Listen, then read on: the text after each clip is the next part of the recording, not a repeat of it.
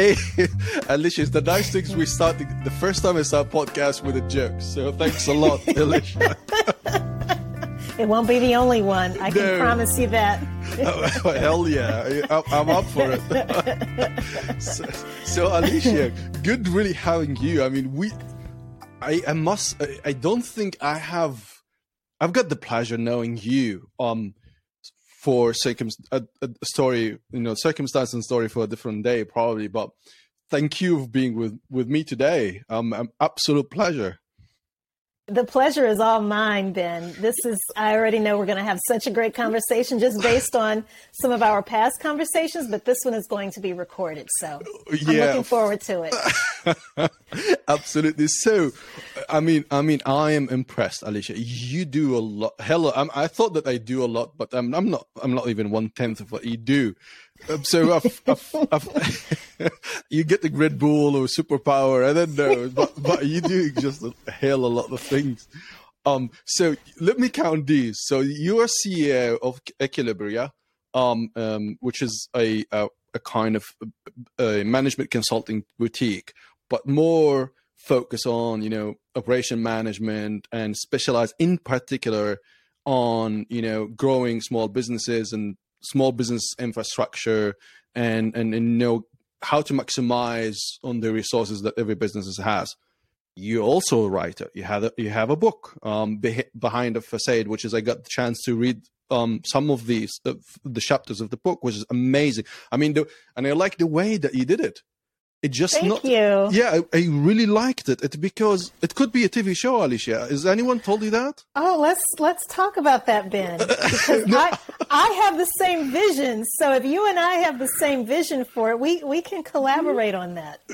I mean, I was reading it. I was so much captivated with the story that you have. And it's like a TV show. It's like a set of TV show. It's like people walking in, opening the doors. I'm sipping my water and drinking my wine and pick up my phone. And I've been anxious. I texted the friends, and I was like, I think you created a whole different concept of writing a business book, but a kind of a nice storytelling. I'm telling you that. This is my feeling. Oh, wow. Thank you so much. That is such a compliment. And the fact that you picked up on those kinds of, I don't know that I've ever talked to anyone who's picked up on that level of detail. So thank you for that. Absolutely. I mean, it's a fantastic book. So I recommend everyone to find it. It's available on Amazon. So I put all of the links, of course, where people could pick up the book. So and also you're a fellow podcaster. So you're doing podcasts yourself too, which is amazing. Right. Yeah, I mean, and I've watched some of the episodes they've done, not all of them. I think you're beyond 100 something, right? It's 130. Yes, we're coming up on our 200th episode. Okay, I haven't even reached that. So I was like looking to, I think 139 or something, but I haven't gone to all of these episodes. Fantastic, and you got a lot of smart people, I mean, around in the show, or you actually going talking to another podcast. So I quite enjoyed a lot of these, and especially when you walked in using your methodology, the toolkits, and I have to admire one thing, Alicia, that you do is just telling. It's not just the theory of what you've worked on or created in your book. And I'm going to talk like you also coined a kind of methodology in there, but you sharing kind of insight how that played out in real life. So this is really phenomenal. You also Six Sigma Black Belt certified. Hell, I mean, where do you find the whole time for it, Alicia? It's like a serious question. Now that I'm listening to you, I'm like, how do I do all of those things? But we'll talk about that. We're going to talk about that, Ben. I will tell you exactly how I do it. And then that's not over, guys. You chemical engineering too. So it's like I was looking. It's like that's all of the people working in the domain. They probably did the business administrations, did an MBA, they did management, the economy, accountancy, finance. But you came completely from a different background, so kind of. You went through the whole process to being, a thinker, a writer, and then a management consultant, a business consultant, and creating methodology that came up with a new idea, a more simplified idea. And I think is unique because I haven't seen anything as such where how small business could maximize the bandwidth of their resources and how you could distribute all of the tasks and how you can, not like, especially small business when you have 1, 2, 3 people working, right? And I like it actually, referring back to the book, how a founder is not the same as a CEO. That right. Transition. So quite interesting, Alicia. So my first question is, I know everyone could guess that. You're doing a lot, and I'd like to pick up an inspiration from myself, Alicia. It's like, what's his secret sauce? How do you do that? The secret sauce, honestly, is processes. All right. I have processes for a lot of these things. And you mentioned something else, a team. All right. So a lot of these things, and I don't know if you want to start with, for example, the chemical engineering piece. Yes. So you're right. That's what my background is in. And what a career in chemical engineering gave me was an appreciation for methodical, logical thinking, problem solving. I was literally working in a plant where we were making Roundup, the weed killer. I don't know if you all. Yes. Well, Monsanto. Yeah, exactly. Don't judge me. Don't judge me, Ben, for working at Monsanto. Okay, I worked for Dr. Evil, and but I will say this. I learned so much about day-to-day problem solving, because when you're in a manufacturing environment, things will go wrong, and you have to keep the machinery and the equipment running. Because if it goes down, you literally are unable to produce product. And when you have a production schedule and you don't meet that schedule, it just has all kinds of ramifications. I mean, honestly, that's a part of the supply chain discussion that we can probably have also, is what happens when these companies that you rely on to provide the raw materials for whatever it is you're doing, if they lose their inability to make the product, it just has a domino effect. So that's what I credit my background in chemical engineering with the most, is that methodical thinking, being able to think very quickly on your feet, not panicking when things go wrong. Because when we panic, we can easily we can allow that panic to overtake us. And we end up making very irrational decisions when we're in such a state of anxiety and panic and fear. But when you're in a manufacturing environment like that, that is it's detrimental anytime. Yeah. But you learn how to work around the fear, the panic, and the anxiety. And if I can just share this really quickly with you and your audience, the way I always say, I didn't leave a career in chemical engineering. I simply figured out a way to leverage those principles and those methodologies and that logical thinking and problem solving skill set. I just transformed that into what I'm doing now. And the reason I decided to pursue a business school education, so I went back to school, as you pointed out, was because I realized I didn't understand things like supply and demand. I didn't understand basic accounting concepts. I knew what an asset or a liability was, but I didn't understand the context or the role that played in these daily production schedules, for example. So what happened, Ben, when I was a young engineer working at Monsanto, there were accountants that were assigned to different parts of whatever manufacturing facility you worked at. And every month, that accountant that was assigned to your unit would visit and have these stacks of reports. And they'd go through those reports, and they may as well have been speaking a foreign language. I didn't understand it, balance sheets and equity and what the heck accounts is that? Receivable. Yes, and here's the thing. And so I specifically remember there was a point in time when I was working there where the production schedule was just so erratic. One day we might be working at full 100% capacity. The next day we might be told by management, run at half capacity. And then the day after that, don't operate at all, don't run anything, shut everything down. And then the following week, you're running at full capacity all over again. It just seemed like management was just making these decisions, ad hoc.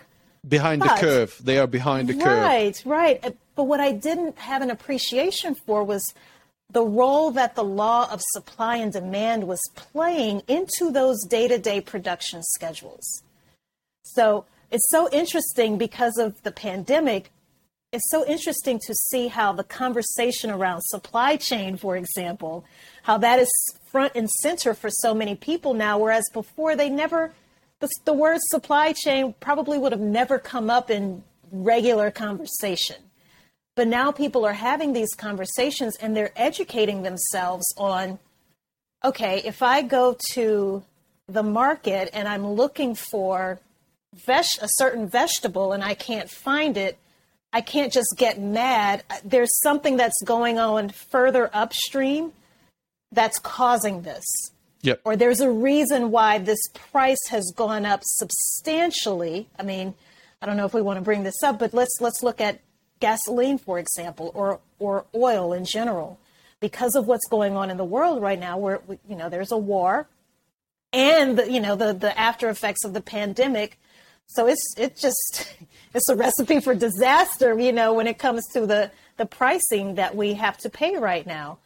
So some people who might not know any better would just think, oh my God, that's just, the government doing whatever they want to do. They can just charge whatever they want to charge, but they don't understand the global interconnectivity of this entire network as it relates to the oil and gas industry. So that's why I went back to business school, so that I could understand how all of that worked. And by the time I got out, Ben, that's when I decided I didn't make a conscious decision to start a business full time, but it ended up happening because I was having trouble finding a job working for someone else. Right. And so that's what ultimately led me to start my own business. There's many takes. Because we chat about, because I did 2 years in engineering. Okay. Okay, I haven't told you that actually. No, I haven't told you. So here you go. So I did 2 years in engineering, and it was the desire of my parents that I pursue engineering career, and because I've got also good score when I ended my high school. So they were telling me, either you go to study medicine, to be a doctor, or you go to engineering and say, doctor, hell no, that's 7 years too long for me. I'm not doing that shit. And I said, the last thing I'd like to deal with is people. So I could deal with bricks, machines, wires, but not with people. I was so afraid. And I did 2 years. I dropped off. It's not because I was doing bad, but I didn't find myself in it. It just, engineering was for me, is more numbers, like it's more theories, and I'd like to talk to people. No, I haven't got time to people because you have to study so hard to make your way through. And I made a decision to say, I'm not doing that. And my story is similar to you. So I went behind the back of my father, which he wasn't happy at all. And I picked up my paper, and I went to the School of Economy, or economic school. And then I said, okay, I want to study economy. And they said, no, it's too late. There's no place. And then it's like, okay, maybe management. Say no place. And then it's like, political science. And so there's no place. Okay, what have you got? They say accountancy. So just put me there. I ended doing the study. I ended studying accountancy. And then I worked it a brief period, and then I went, did a master's degree. I did it in wealth management. I so much wanted to work in a place where I could deal with people, but not people, health, otherwise I'd been a doctor, but like resolving these issues. I was so much interested in the past. Okay, the whole globalization thing, and why, for example, the exchange rate, the Chinese yuan was all-time brackets manipulated to being lower than USD dollars because it's an exporting economy. It's like all the time I find myself passionate about it. But to your point, I never could think that we would have a massive problems of supply chain as we did in 2019. And this was only the first wave. And then a second wave came in, the war and energy prices. And, if you painted the pictures, it's like, when the hell story going to end? Where are we going to stop? What's next? Right? Aliens. Right. People say like aliens coming from Mars. Which is a probability. I mean, at least Elon Musk believes. Yeah, Elon Musk believes there's aliens out there. So I believe that. Yeah, why not? Right? It's like each time you say we're over, why not? But I'd like to, since you touched on the supply chain, it's very, very interesting. And you're absolutely right. And it wasn't anyone's radar. No. Actually, the smallest team in every business I worked in, it was the procurement team. They're small, or they've been outsourced. They don't care because everything is available. They never. Right. No one, if they have like 5-6 suppliers lining up on their doors. Hey, you want like there actually people coming in is like, maybe you want to buy my products, and now the other way around. So businesses chasing, finding where they could find suppliers, and correct, and to meet demand. To your point, even Monsanto is like, okay, if my productions will run at full capacity, because otherwise it's not economically viable to run at 60% capacity because I'm losing money as a business. Right. Well, I haven't got my supplies. So what I'd like to ask you, Alicia, since you started the topic, I mean, how do you see that playing for going forward? Is it because there's nearshoring, there's China plus one, there is reshoring right now, right? So how do you see that playing out, like maybe next 3 years, if we talk supply chain? I can tell you what I hope will happen. And it's something that we're actually starting to witness. You mentioned Lean Six Sigma earlier. Yep.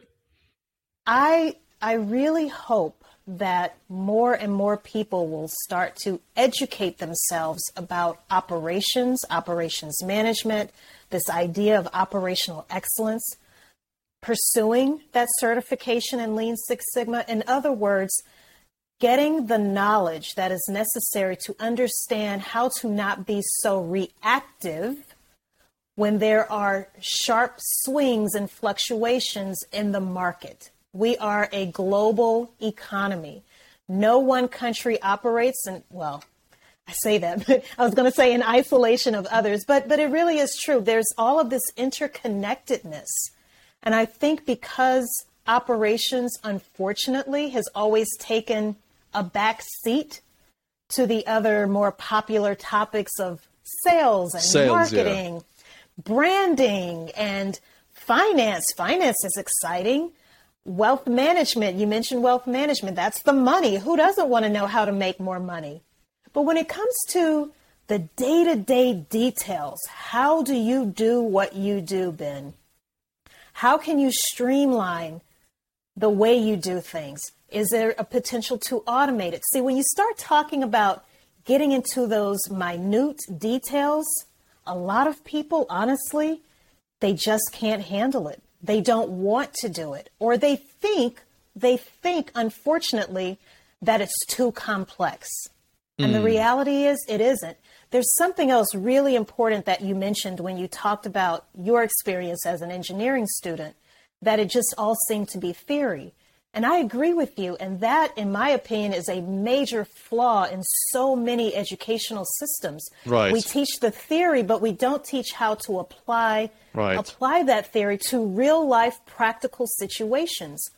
That's what I love about programs, for example, like Lean Six Sigma. And I'm going to, if I may, throw a plug for the university that I'm associated with, and that's Purdue University. They have these global online Lean Six Sigma, for example, training courses. So my course actually ended, my Lean Principles course ended last week. So many students have sent me personal emails, and it's touched my heart so much. And they said, thank you so much, because everything we learned, we are applying right now at my job. And that's what it's all about. You can't get people excited and interested in this kind of stuff that we're talking about unless you tell them how to actually apply it. So I'm going to teach you the theory, but then I'm going to give you the tools that you need, whether it's a template, a checklist, a process flow chart. Whatever that looks like, I'm going to give you these tools so that you can now start to figure out how you can apply this to solve a particular operational issue where you work. That's what's missing from so many educational systems. Alicia, you're spot on, because I think all I have seen as a solution the businesses put forward to phase out the challenge with supply chain is all I hear. The relation with our supplier is not anymore a vendor and buyer, but is a partnership. All right, I agree with that. That we got to diversify our sources of supplies as much as we do for the revenue, which is correct.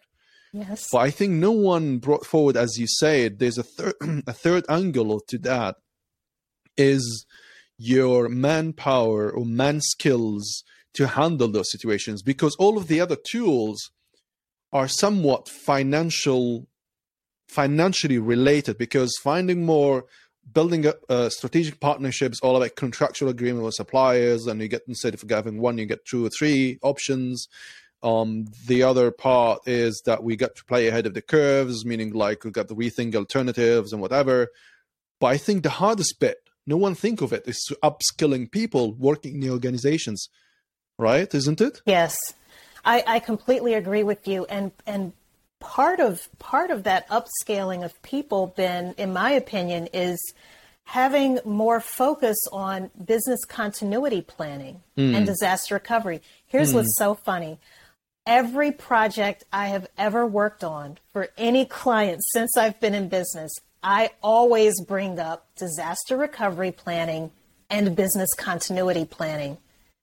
And I would say, unfortunately, about 95% of the time, my clients, we don't need that. No, we don't. No, you're right. No. We don't need to talk about that. You're right. And here we are. No, you're right. Here we are. Here's something else I'd like for your listeners to just ponder, if nothing else. When Hurricane Katrina happened in the U.S. back in 2005, it happened where I'm from. I'm from Louisiana originally. And there were some companies in New Orleans that were operational about 24 to 48 hours after Hurricane Katrina completely decimated the city. And I always tell my students, as well as anyone else who's interested in listening to this, the reason why is because they had those disaster recovery plans in place. They were up and operational within, at the most, 48 hours, Ben. Why? Because they had already planned. They already had a plan. They just need to put the plan into action. But for those companies that said, no, we don't need to talk about that, that's never going to happen. The unlikely scenarios, right. And even with the pandemic, it's a possibility. And it's been brought up so many times, and companies would just say, oh, no. We don't need to worry about that. Let's keep going. I love this one whenever people tell me this. Well, we just want to be positive and think very positively. And I can appreciate that. But you also need to be realistic and think about, well, if there is a major natural disaster, what would we do? If we did all of a sudden lose access to electricity, how long could the business operate before we have to completely shut everything down? So those are if there's theft of any kind, whether it's intellectual property theft or theft of physical goods that you have in your office space, what would happen if there's a fire, if there's a flood? These are all of the things, if there's some type of a cybersecurity breach, which is a very real possibility for any type of business.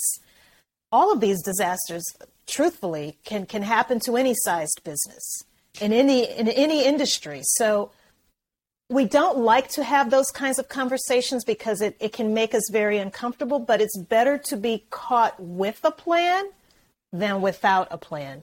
And even though you can't think of every scenario that could possibly happen, right? The goal is to instead start to get into that mindset of, well, What if that did happen to us? How would we respond? How quickly would we be able to resume our operations? That's what I'm hoping as we're coming out of, hopefully we're coming out of this pandemic. You never know. There always seems to be a new strand that comes out. But hopefully we've gotten through the worst of it, I hope, at this point. But that's my hope, Ben, is that what we've learned over the past 2 years collectively, and this goes for any type of organization, is the need to start doing that disaster recovery planning, upscaling employees or team members, as you mentioned, and doing that business continuity planning, educating yourself about what does our supply chain look like? Thinking about your ecosystem. If you don't want to use the word supply chain, what does your company's ecosystem look like? And what is that interconnectivity? And if one element of that interconnectedness goes down, what impact does it have on everyone else? I'm curious, Alicia. So you mentioned a very interesting one with cybersecurity. I think you're spot on. That's a real threat that I think is not high on businesses' agenda, apart probably from the FANG group, like, Amazon, Facebook, and all of these guys, because their business is pure tech. So they're on the front line of everything we do, right? And probably they are strategically important, that they will receive some directions from the government security agencies, right? They will give them some guidance. But I really doubt that a food sector like FMCG, they will get the same attentions as the tech do, because they think if we categorize these, they will be in the second line, right? But they are as important, right? Isn't it? And I'm not sure what's going on there, if there's anyone paying attention to this. I remember reading a statistic a couple of years ago, Ben, and I don't know if this statistic is still true, but it said something along the lines of, by the year 2025, there will be over 1 million unfilled cybersecurity jobs. Think about it. Yeah, I don't remember. So please, whoever's listening or watching right now, don't quote me completely on that. But if nothing else, the number is astronomically high for the number of unfilled cybersecurity jobs that we will have over the next few years.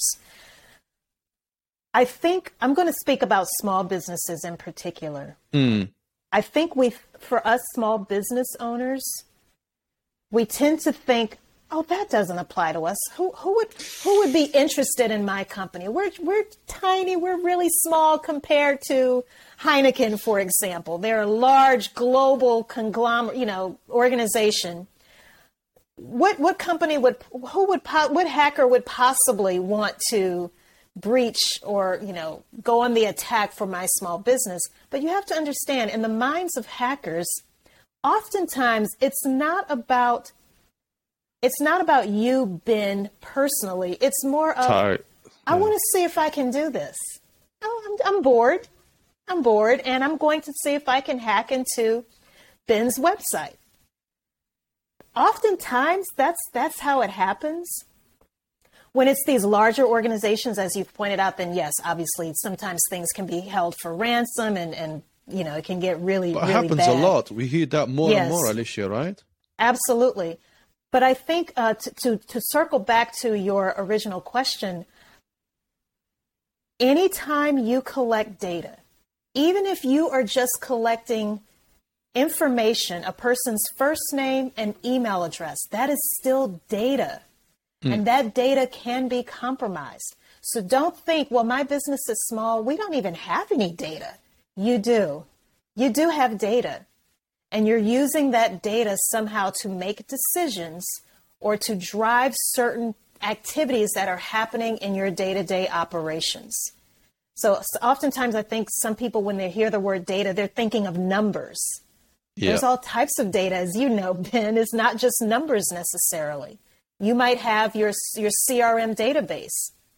And let's say if that database is somehow compromised, or you might have a team member who decides out of anger or to be vindictive, well, I'm going to take all of this information and I'm going to send a threatening message to anyone whose information is in this CRM. So it can take so many shapes and forms, but I wish more people paid attention to it. And to your point, even large organizations, government entities, as you said, we are continuously hearing these stories of these breaches, and you have to wonder, like, why and how is this happening? But there is definitely a shortage of talent, cybersecurity talent. And then, honestly, I think, Ben, you know how it goes in tech. Things evolve so quickly. Yeah. Just when you figured out how to combat one type of a breach, there's something else new that has developed, the next day. I think that's because of the nature of the fast-pacedness of technology. That might also be a factor as well.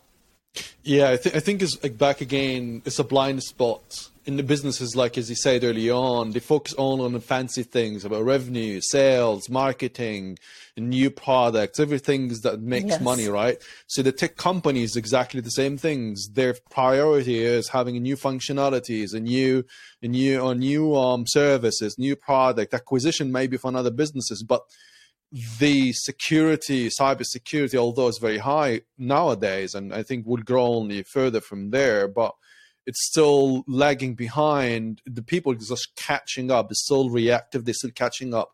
And I like when you pointed out small business. I think the message to them is like, if you're not targeted per se, a company ABC, which is a small company in a suburb of, small state in the Midwest, where you could be either of two things, or maybe the same.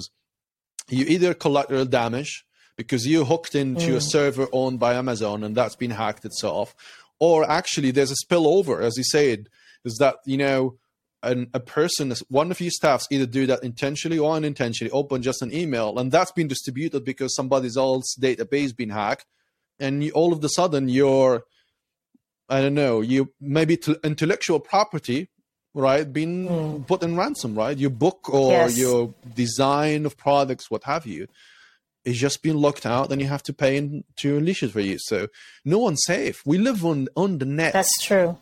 Everything's on the net, right? That is so true. So true. In the cloud.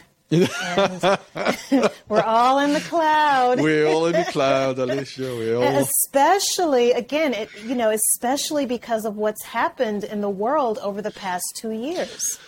Think of the rapid digitization that, almost every company has gone through. And the rate of adoption of technology crazy. It was very accelerated. I know even for my company, and it was painful. I don't know about for you, Ben, but realizing that you either had to upgrade your technology or migrate into something else altogether, completely different. That's a pain. It's a pain. It was so stressful. And I'll just share really quickly something that happened to my company in 2020. It was right around April. So we were definitely in the pandemic at that point. But GoDaddy's sites GoDaddy was being hacked. Yeah. And the only reason I knew that was because my site was completely down. My company's website was completely down. So it speaks to what you just said, that we were collateral damage. Some hackers came after GoDaddy, and then GoDaddy could not respond quickly enough before so many of their clients, their sites went completely down. Damn. And what happened, so once you call customer support, good luck finding someone who could actually help you.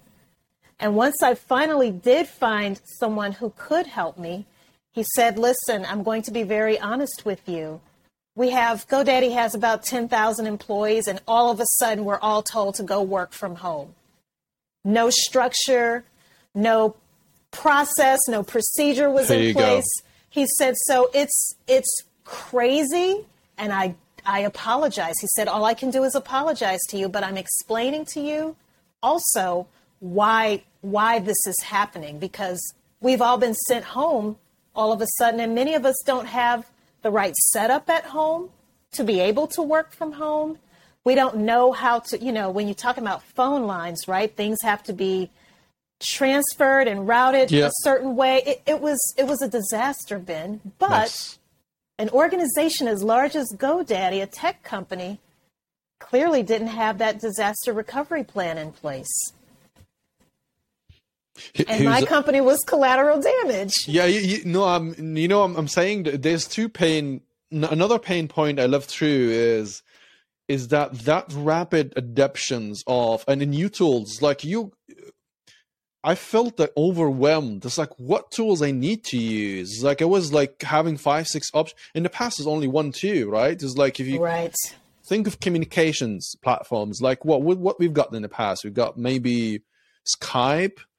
Or maybe Link, which is Microsoft, and that's it. That's it's Link. Yes, was Link is the yellow icon, right? That. Right. Yeah, and then that was simple. Life was simple. Mm-hmm. And then all of the time in 2019, all of when the shit hit the fan, they have to send everyone's home. People, businesses has to figure out, okay, how are they going to communicate with their staffs? How the staffs would communicate with their customers, whom they have only phone numbers. Now they have to turn that around and have that installed in a desktop. And then, what's about the tools? Are we getting Zoom? And then no. Zoom is there's not good for data. They do shit with it. And then Microsoft says, sure, you can get Teams. Why not? We're going to charge you double for that, guys.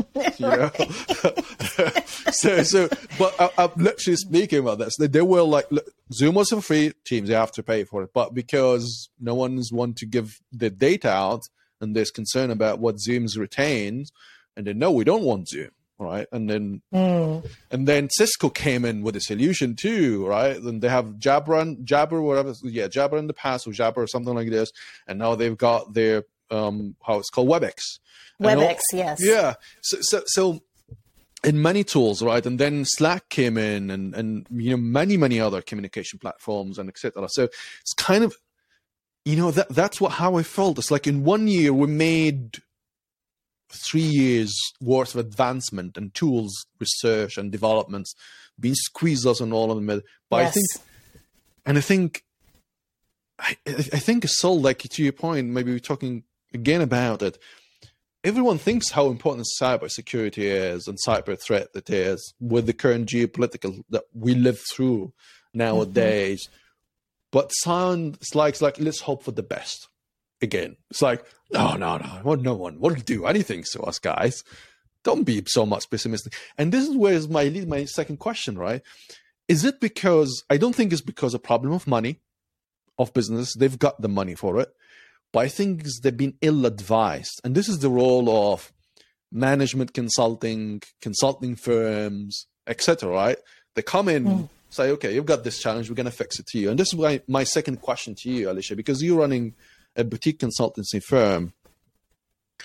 How you see the difference between a boutique consulting and, without mentioning names, the big consulting firms? Because I know the difference. But I'm interested.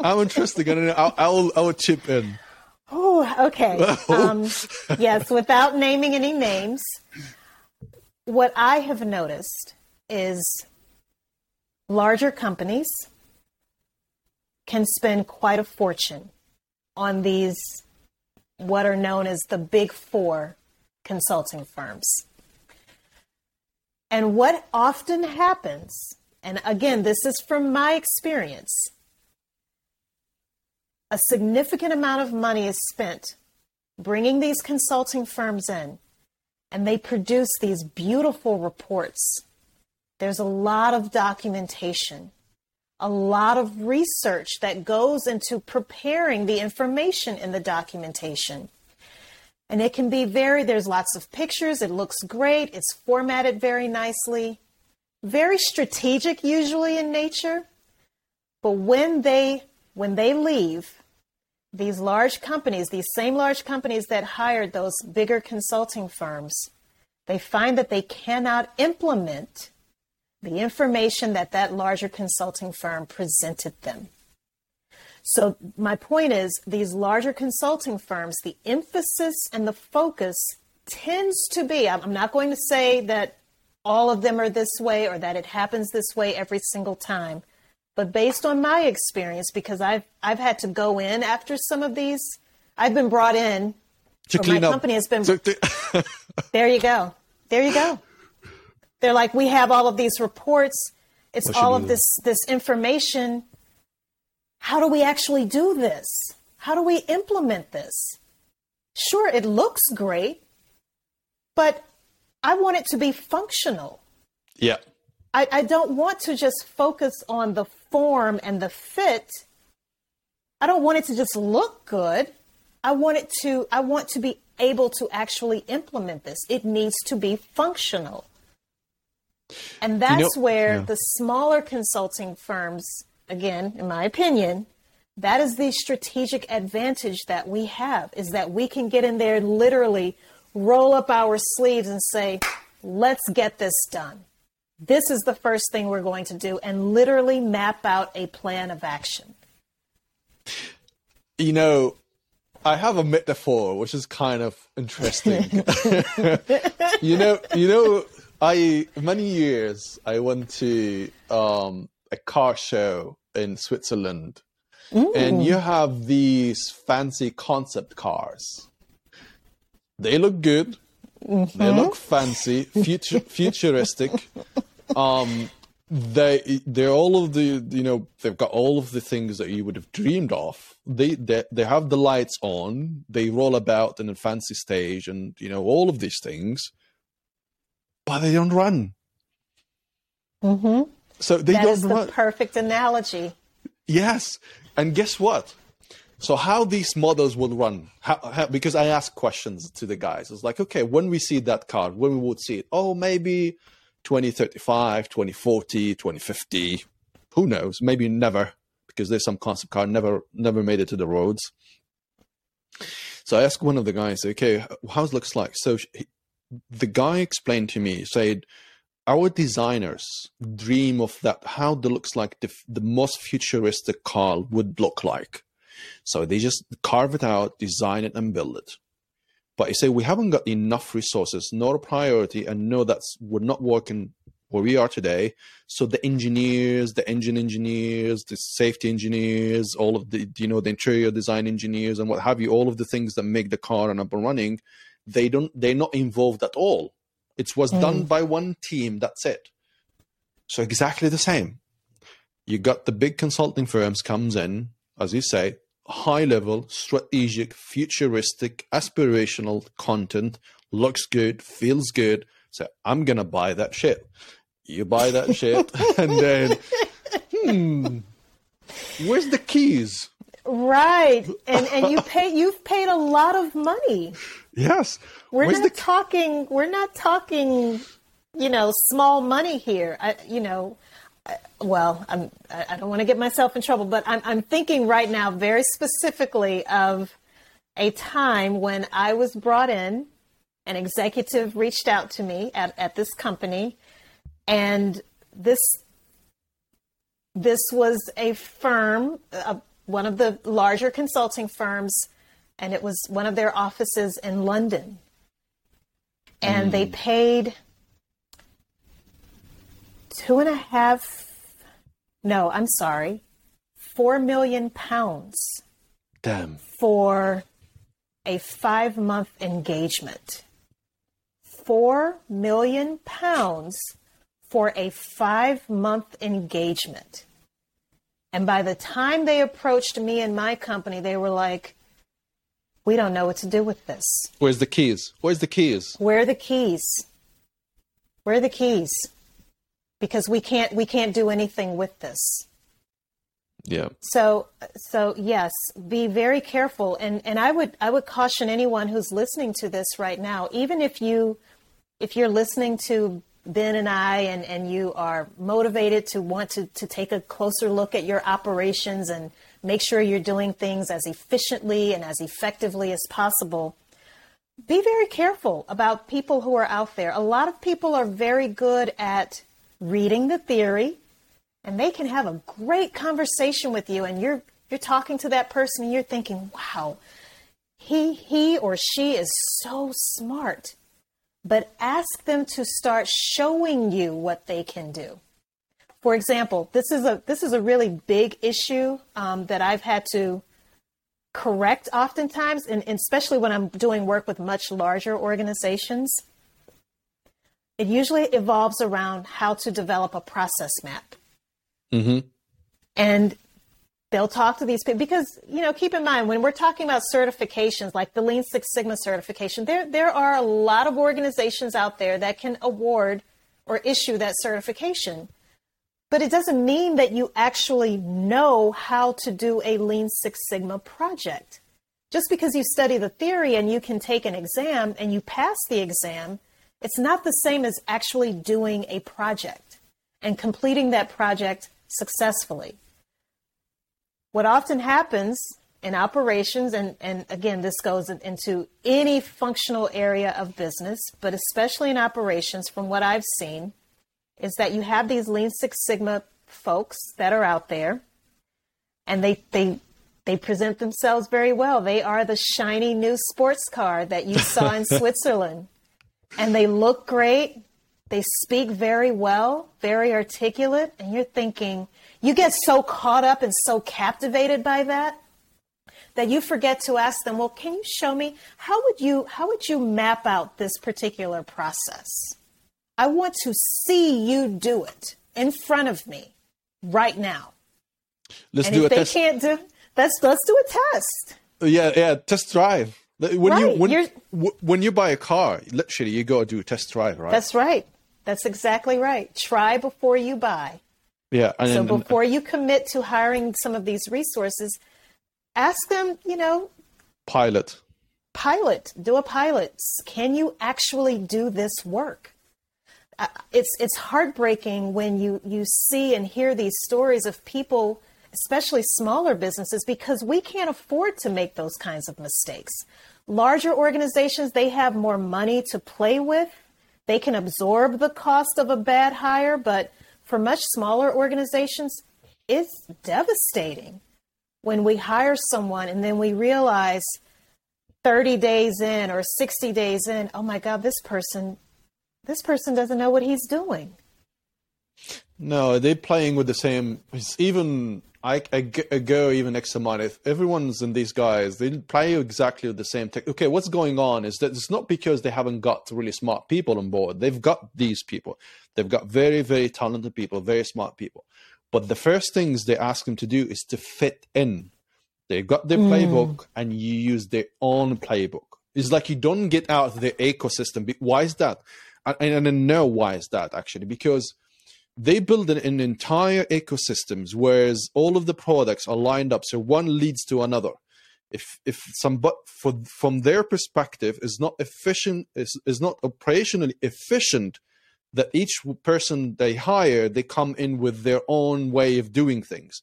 They have to fit in to create that economy of scale and don't break the sales process, all right? But that's their dooms. This kind of I call vortex doom. It's like, meaning if you ask everyone to wear the hats that you have already, is actually kill the talents, because every individual in that business will think exactly the same way. And if they do that, you're actually wasting your own money. In theory, you're wasting your own money because you killed that innovation bit, that yes. Human being able to find better ways, and then becomes the same playbook.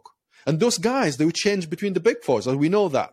Like it goes from one to another, and then back to the first one, right. And then to the third one in the line. And it's the same playbook at the end. The same catalog. That's true. That is so true. Yes.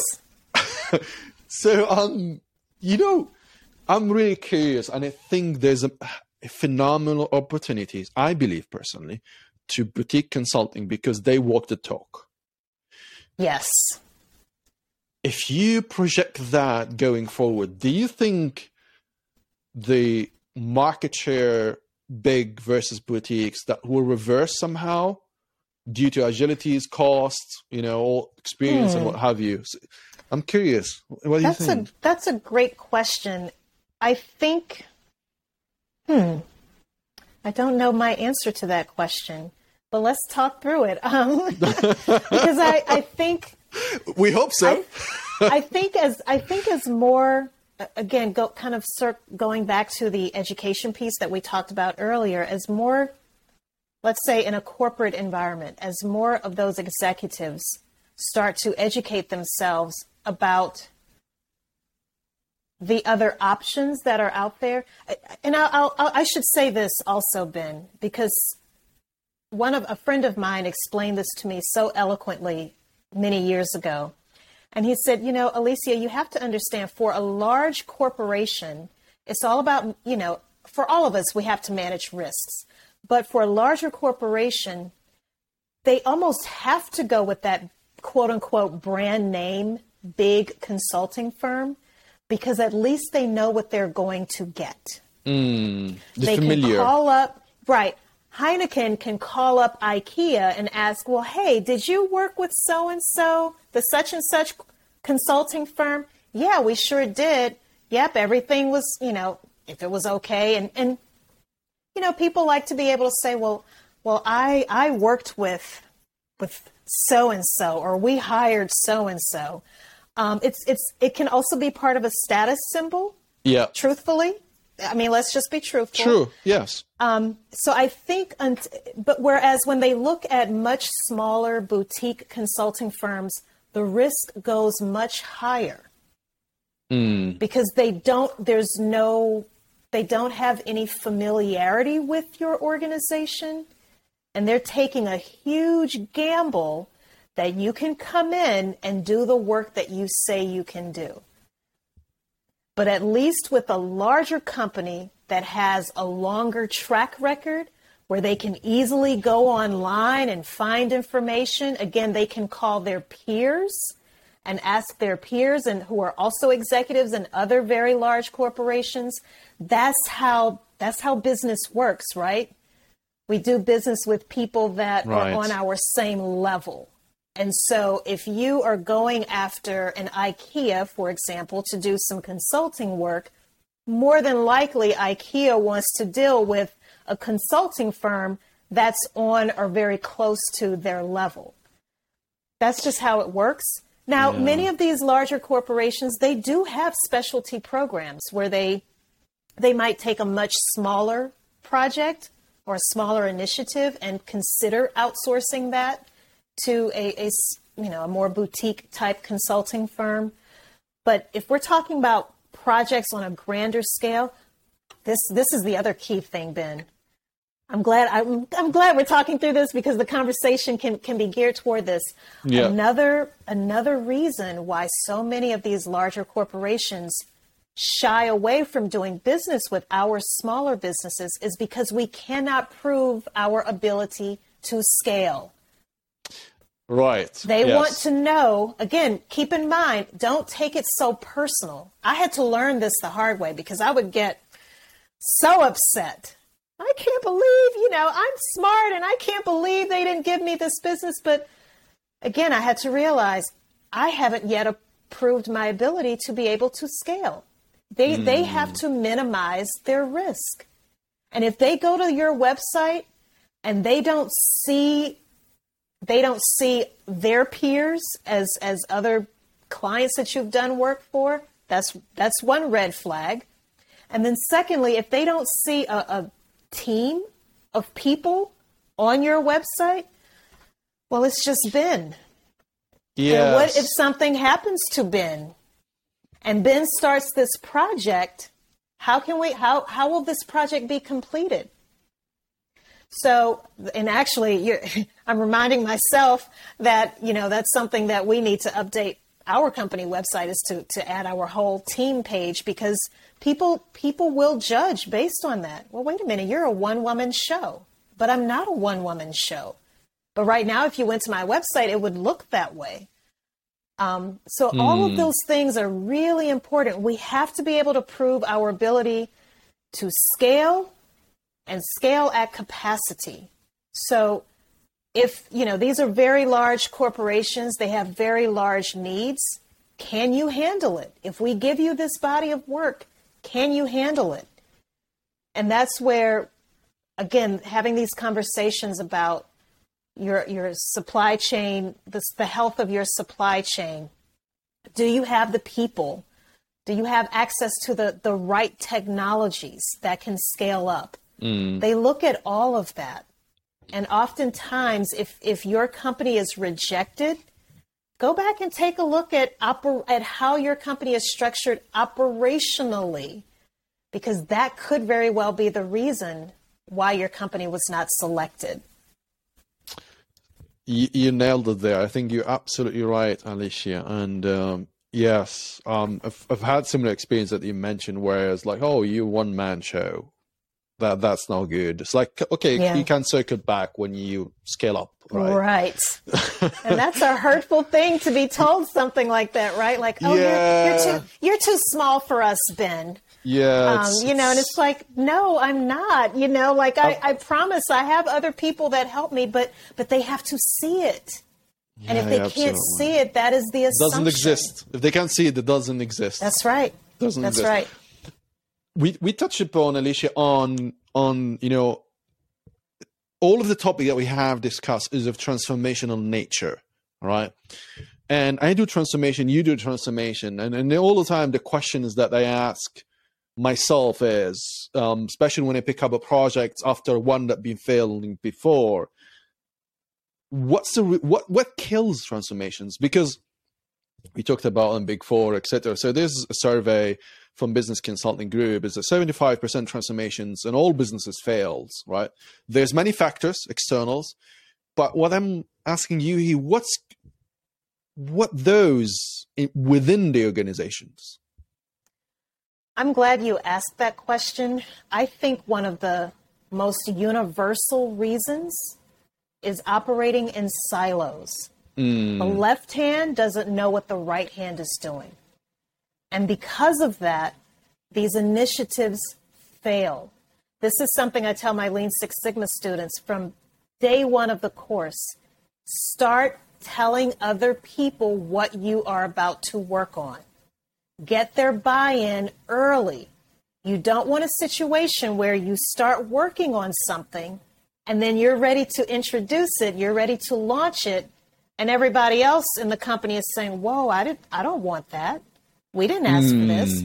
Well, you didn't get our input. Where did you get, and you might think, well, I had the budget for it and my boss said yes, or my boss approved it, so it must have been fine. But I cannot stress that enough. It is something that plagues large corporations, government entities. Let's think about, here in the U.S. where I am, it's TSA, right? When you go to an airport, there is no consistency. In some airports, you have to take off your shoes. In some airports, you can keep your shoes on, but you have to take your belt off. Or in another airport, you can leave everything on. It's just madness. As far as they strip you naked, I'm okay with whatever they ask me to do. So I'm using that as an example of what can happen inside of an organization. You have all of these different teams or all of these different departments, and they're working in isolation of each other. They're working as though, operations may be working as though finance doesn't exist. Finance may be operating without taking into account some of the things that the IT group is working on. It all needs to be interconnected. So when we mentioned the word ecosystem earlier, instead of saying supply chain, because supply chain, it implies linkage, but ecosystem implies interconnectivity, right? And I think more companies need to adopt that mindset. That is by far, universally speaking, one of the main reasons why so many initiatives fail. There's improper communication, and because it starts off that way, by the time they're trying to complete the project or introduce it to the entire company, It doesn't work because they did not get enough, a cross section of people, representatives from every department to participate in the execution of that project. That's a huge one that I see. I mean, think about how many times, even when you call for customer support of any kind, you might call 3 different times and get 3 different answers. Because there's inconsistency, or if you have, especially if you have to be transferred, well, you call the tech support and then they tell you, oh, well, that's a billing issue. So then you're transferred to billing and they're just like, well, no, actually, that's an issue that's really a tech. It's madness. But because they operate in silos, the billing department and the tech support department operate separately and have no idea what each other does. That's, for us as the customer, the end user, it's so frustrating. Yeah, and it's a waste for the business too, right? Because that's all waste resources. It's incredibly wasteful. Because here's another reason why. There could be redundancy. Yep. You might be in the sales department, Ben. I'm in the HR department. Somehow we end up working on something very similar, but because we're not talking to each other, I have no idea that you're working on the same thing or roughly the same thing that I'm working on. And our respective departments have dedicated money. They've dedicated certain other resources, certain people to our projects without you've basically paid twice for the same thing. Exactly. And that happens a lot. That happens a lot too in these large corporations. And I wonder, Alicia, is the solution if we're using the business jargon, to take a holistic views of the business target operating model with all of the dimension that we get within, our objective of transformations and what have you is going on around the business? I'm glad you mentioned that. There's a tool that we use in Lean Six Sigma. It's called the X Matrix. Mm-hmm. The X Matrix, or the Japanese term. And I'm always cautious about using the Japanese words out of Lean Six Sigma because I have a friend who's Japanese and I know I'm not pronouncing the words correctly, so bear with me. But Hoshikanri, I hope I'm pronouncing that correctly. But for those of you listening, watching, if you look up X Matrix, you're going to see this. If you can imagine this spreadsheet. And there's a square, and you have these rows going across the top and the bottom of the square, and vertically on the two sides, on the other two sides, the vertical sides of the square. You start off at the very bottom. What are the company's long-term objectives? What are the 3 to 5 year goals of the company? And so that's the bottom part of the square. On the left-hand side of the square, and I just realized my left probably looks like my right to you. Exactly. I just get lost. I'm sorry. Let me stop moving my hands around. We're on video. So we just talked about the bottom part of the square, the left side of the square. So we're moving in a clockwise direction, starting with the bottom. We're moving up to the left side of the square. Now you want to actually talk about, based on the company's long-term goals, what are the things that you can do now within this year, within the year 2022? What are some specific initiatives or projects that you can work on that tie into or in alignment with those longer-term goals? Okay? Now, as we continue moving clockwise, now we're at the very top of the X matrix. We're at the top of the square. You're going to talk about the specific project that you are going to work on that makes sure that you can meet that annual goal or objective. And then as we make our way finally to the right-hand side of the square or the matrix, that's where you put the metrics. Okay. How are you going to measure success? The reason a tool like this is so powerful, Ben, is because it gives you a one-page overview of not only what the company's overall objectives are, but it helps you understand how or whether the things that you want to work on, does it even align with the company's goals? And if not, you probably don't need to be working on it. So that alone is such a powerful tool. But you said something really important. Sharing that information. It does you no good to go through the exercise of creating something like that if it's not going to be shared and easily accessible to everyone in your organization. You have to have that transparency. How can I work on a project in my little department in a big, very large corporation if I don't even know what direction is this company even going in? It happens a lot, Alicia, I can tell you that. Yeah, it does. It does. And, you know, something else that happens, Ben, is especially in these larger organizations, and smaller businesses are guilty of this too, but for a very different reason. In larger organizations, you would expect to be able to see an organizational chart, right? Doesn't exist. You know, what is the chain of command? They can't tell you. No one knows. Or if it exists, it's, well, I think I've seen it before, but I don't know where you find it. Or maybe HR has it, or it's like a mystery. And I can't tell you how many larger organizations I've been inside of. The average employee cannot communicate what the organization, how the organization is actually structured on the inside. They can't communicate it. It's not only they can't communicate that, staff are lost. They don't know what directions the business is going and how the current roles play into that. And that's whole correct. Different ballgame. Yes. I mean, it doesn't matter if you got a 6-figure, 7-figure transformation budget and a whole bunch of teams and consulting coming on over.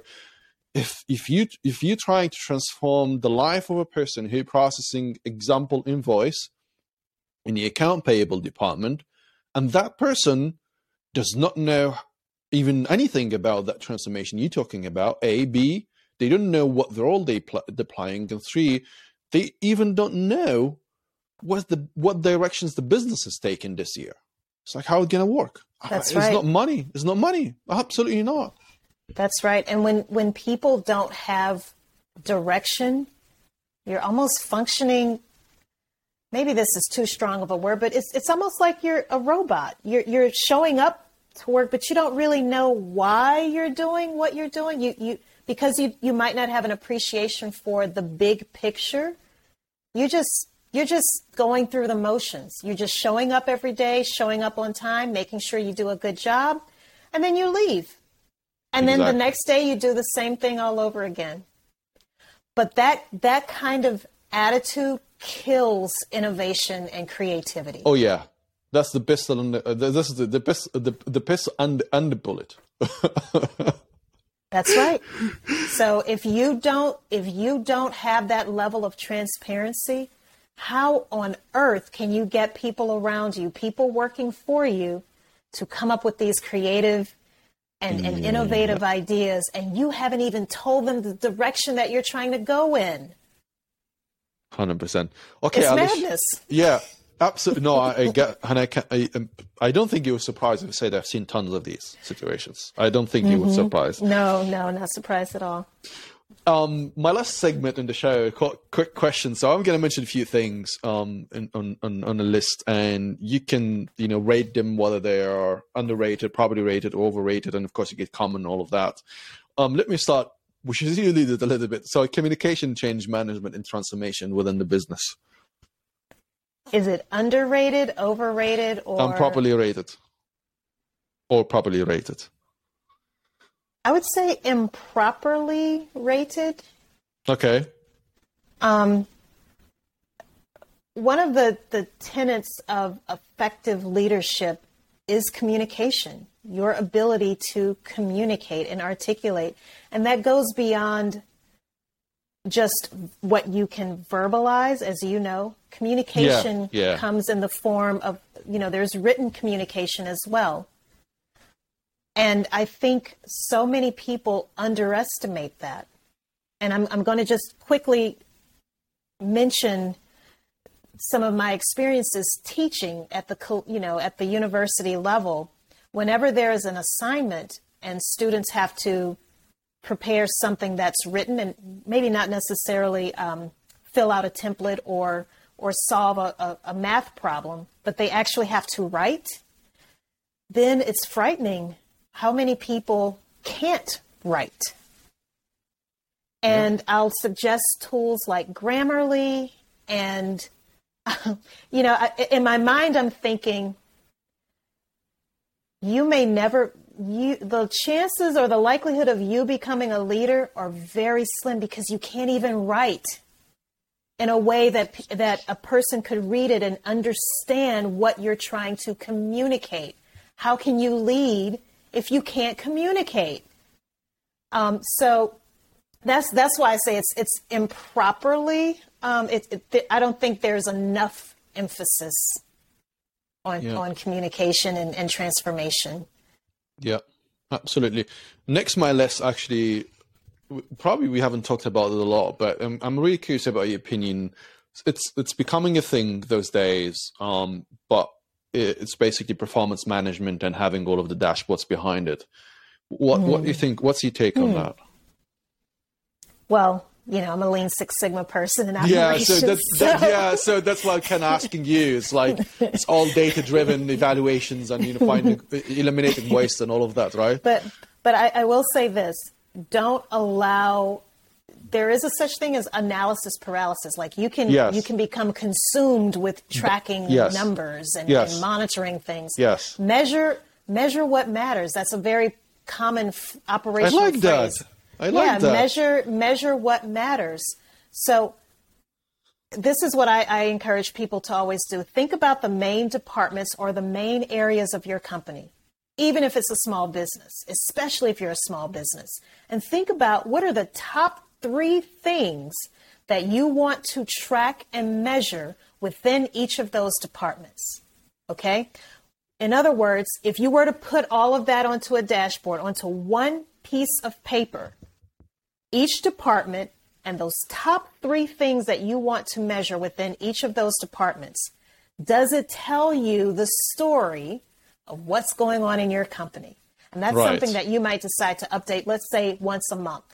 You have that dashboard and you're looking at, okay, this is how the company performed overall during the month of February. If you notice that sales seem to be down, but revenue was up, that might trigger a question. Tells a story, right? Yeah, how did that happen? That's another way to start getting people to start talking to each other and breaking down the silos. Doing something as simple as having a very high-level, one-page dashboard that goes out to every single person in the company, it gets you to thinking, well, why did this happen? Then you can start doing your investigation and getting down into more of the details and looking at even more numbers and even more data and doing even more analysis. But what is the big picture? Right. And if that big picture isn't what you want it to be, that's when you start your investigation. Makes sense. My last on the list, Alicia, I'm conscious of time. So you and me could go on and on. I know. We've already. It's supposed to, I'm stealing time from you, Alicia, so just please forgive me for it. I owe you that. My last one is actually, which is automation. If all the processes, I know this is a whole thing on itself, but like how you rate that nowadays? What were the options again? It's like underrated, probably rated, overrated. I would have to say that is underrated. Yeah, and I will big smile on my face, and I totally agree with you. But yes. Go ahead. Yes, automation is definitely underrated. I think it's also because it's misunderstood. People, some people, some people, when they hear the word automation, they literally think of losing robots. Jobs. And losing jobs. That are and going losing to, jobs. And losing jobs. Oh my goodness, a piece of machinery is going to replace me as a human being. Yes. That's what they're thinking. but they don't understand there's, for example, something called robotic process automation. There's no physical robot. It's a digital bot that is on the computer that can do repetitive tasks for you. It actually frees up more of your time to be able to work on other things. So rather than thinking of it as a replacement, think of it as an augmentation to what you are already doing. It's yet another way to help you increase your capacity to do more. And I agree with you, but there's a catch here, Alicia. Is that businesses are not able to emphasize what that means again to the people on the ground. What means that there's a robot going to take a chunk of what you do, the chunk that does not matter, and give you more time to focus on what matters, and then speak about that. Tells that person, okay, we're going to take that piece that's be automated, and you're going to focus on 1, 2, 3, 4. Right? They just come in with the whole bags of robots and consultant, blah, blah, blah. Now we're going to get rid of you. That's the message, which is not true. But I think this is that I've seen over and over and over again. No, that is very, very true. And I think that goes back to that ties in very nicely, Ben, to the communication piece. The communication piece. You're right. I mean, even I, being a person in operations for so long and having the engineering background, I was very ignorant about robotic process automation until I started to really educate myself about it. I don't even remember what I thought it was, but but once I learned what it actually is, I was like, oh, that is nothing like what I thought it was.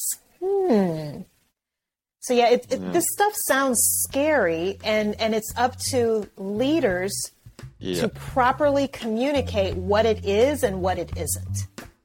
Absolutely. All right, Alicia, thanks a lot. I mean, thank you, Ben. Okay, so we will talk in the future. So that's only yes. That's what I can say right now. It's not the last. It's not the last meeting that you and me were going to have a chat. Yes, absolutely pleasure, Alicia. Thanks a lot. Oh, thank you so much. This is such a great conversation. I really appreciate it, Ben.